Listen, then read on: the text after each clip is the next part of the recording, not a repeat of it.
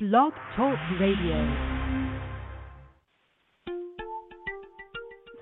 Welcome to Chicago's Legal Latte, a series of podcasts brought to you by Lavelle Law Limited. Throughout this series, the attorneys from Lavelle Law will share their answers to questions about a variety of topics for individuals and small businesses. To participate in today's discussion, you can email us at podcast@lavellelaw.com.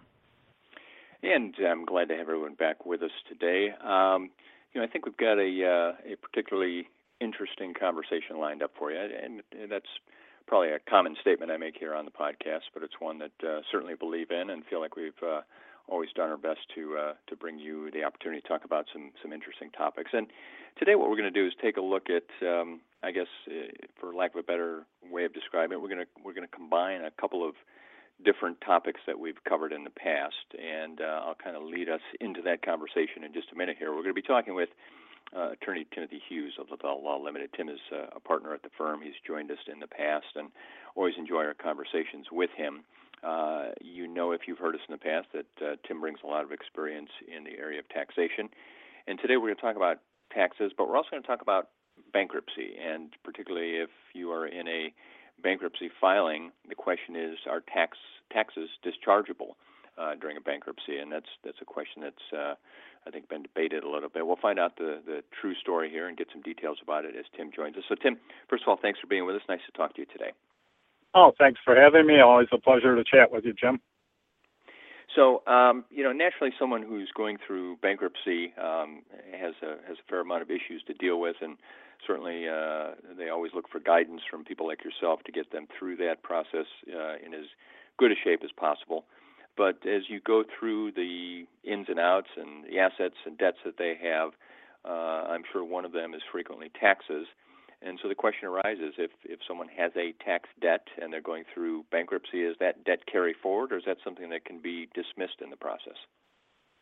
It depends what type of tax it is. Some taxes are dischargeable and some are not. And, of course, we carefully look at that when somebody is thinking of filing bankruptcy, because timing is also a factor on whether it could be dischargeable or not. Okay. So, as always, when we talk about the IRS, there's specifics and guidelines, and as you said, some are not. Can you give us kind of a high level then as to someone who may be in the situation? Are there certain types or amounts that are dischargeable? What are the characteristics we look for there? Sure. The type of taxes that are dischargeable are income taxes. So that's the 1040 that you and I file and everyone else on April 15th, or if there's been a proper extension filed on or before October 15th of the year. And that type of tax can be dischargeable. It's not automatic. It has to meet a 4-part test, which we'll go through. The other type of tax is we call the trust fund tax, and that is not dischargeable. Trust fund tax would be if you were an employer and had employees, or withholding sales tax or employment withholding tax, that those liabilities owed to the government would not be dischargeable, because the government says, dear taxpayer, you are acting as a fiduciary for us and collecting that sales tax and collecting that employment tax, and your failure to turn over that money is a breach of your fiduciary duty, and that breach of fiduciary duty is what triggers those taxes to be not dischargeable. But the income, if they meet a 4-part test, can be dischargeable. Okay. Well, obviously that leads to the question there, as you alluded. Let's talk about that 4-part test. Sure. Kind of take us through that step by step and let us know a little bit about what those steps are. Okay. Well, the first one is the tax year has to be older than 3 years. So let's say 2010 was due on or before April 15th of 2011. You add 3 years to that. That takes us to April 15th of this year, 2014. So in a matter of 2.5 months, 2010 taxes can be dischargeable unless on or before April 15th of 2011 you filed for an extension. Then that April date turns into October 15th. But Right now, we're pretty close. Let's just say 2009 and earlier can be dischargeable by meeting Part 1. Okay. Part 2 is that the tax return has to have been filed at least 2 years before the bankruptcy petition is filed, and you would think that's an automatic, but occasionally people do the wrong thing that they think, oh, I owe money to the IRS or the Illinois Department of Revenue. I will just hold off on filing and not file my return till I have the money, because that way I won't get into trouble. That is a no-no. I know it's a little off topic on our tip or conversation today, but always, always, always file your return, even if there's a balance due, because a good chunk of the penalties that the government charges is failure to file, and if you can eliminate that penalty, you are ahead of the game. Mm-hmm. So the 2-year rule also can get into trouble if the government prepares a return ahead of you, and we'll probably talk about that in a little bit. The third test or factor to be met is the assessment has to be made at least 240 days prior to the bankruptcy petition being filed. And if the return's been filed for 2 years, that's pretty much an automatic. Then the fourth test is the liabilities owed to the government have to be not accrued as part of a pattern to defraud the government. So missing 1 or 2 years, not a problem. Missing 10, 11, 12 years, maybe a problem.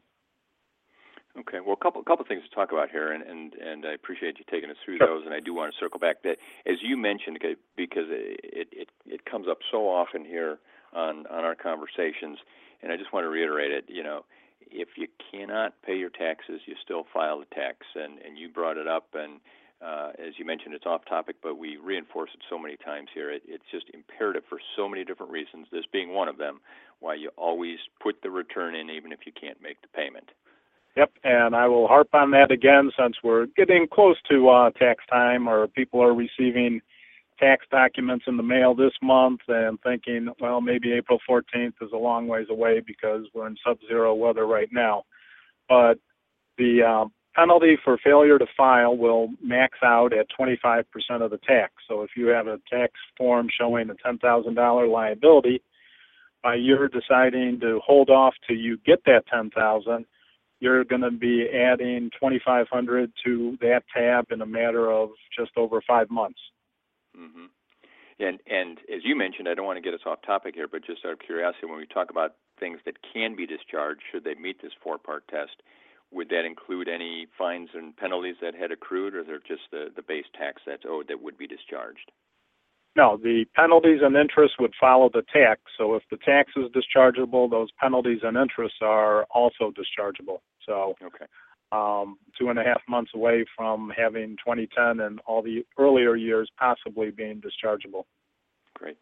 Tim Hughes is our guest. Tim, a partner at Lavelle Law, and of course he's done a number of tax seminars in the area.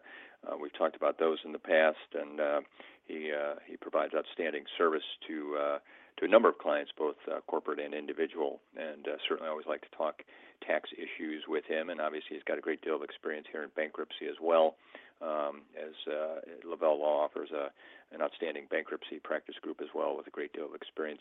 What else? And also to interrupt, we're offering some free seminars in bankruptcy in February and March as well. Oh, excellent. Okay, we'll get that information out. Call the office, and I'm sure we'll have something up on the website, lavellelaw.com as well. Now, what about timelines here? Is there anything else that can affect what happens in a course of action? You mentioned certain time periods before the bankruptcy is filing. Anything else that people should know about from a calendar perspective?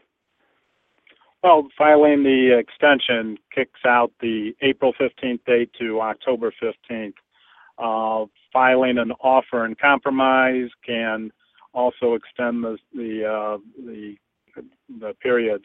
Also, not getting that tax return filed, if the IRS files a substitute for return, fancy word for saying their version of what your tax return would look like, you will never, ever be able to meet that second part test because the IRS will say, hey, we prepared the return. even though it was wrong, we prepared it, so your filing doesn't matter. That tax year is not dischargeable. The IRS will correct or adjust their estimate to your corrected return, but again, file your return. That's something we always tell clients. Okay. Now, if we've got somebody listening here and they've heard the 4-part test and they've kind of looked at their situation and said, yep, check, I meet all of those, I assume that just doesn't automatically put them in a position to have these discharged, that there's a process that needs to be followed, and again, don't sit back and wait for something to come your way from the IRS. Well, actually, surprisingly, the order of discharge in a bankruptcy just says you are discharged of all dischargeable debts. It does not go through and say A, B, C are discharged, D isn't, and E, and so on. So depending upon the nature of the client's tax obligations, we will either file what's called an adversary in the bankruptcy to get a judicial determination that it is dischargeable, or if it's without a doubt dischargeable and the client just wants to follow up after the bankruptcy, we will then follow up with the insolvency unit of the IRS and say, hey, Mr. and Mrs. Smith filed their bankruptcy, got discharged on this date. Will you issue a letter saying that years 2, 4, 5, 6, and 7 are discharged? And they will do so. Interesting. Okay. Now, we always talk about in bankruptcy discussions some of the different approaches that people can take, different options and things that can factor into a bankruptcy. In terms of having taxes discharged, anything else we should know about in terms of options or things that a taxpayer should be aware of if they want to pursue this course of action? Well, we've been talking and throughout the conversation today saying IRS, but the bankruptcy code doesn't pick on the IRS. It says governmental entities. So that includes the Illinois Department of Revenue or any municipality that may have an income tax. So the bankruptcy code is written broadly to cover all governmental income tax liabilities, whether it be IRS, Illinois Department of Revenue, or Little Town, USA. Okay. So, obviously if people are accumulating a tax liability, they're probably doing it at multiple levels, so that's certainly a reassuring comment there to know that this might alleviate them. Now, you also mentioned, briefly here, making sure that you're not defrauding the government through a series of purposely missed payments and such.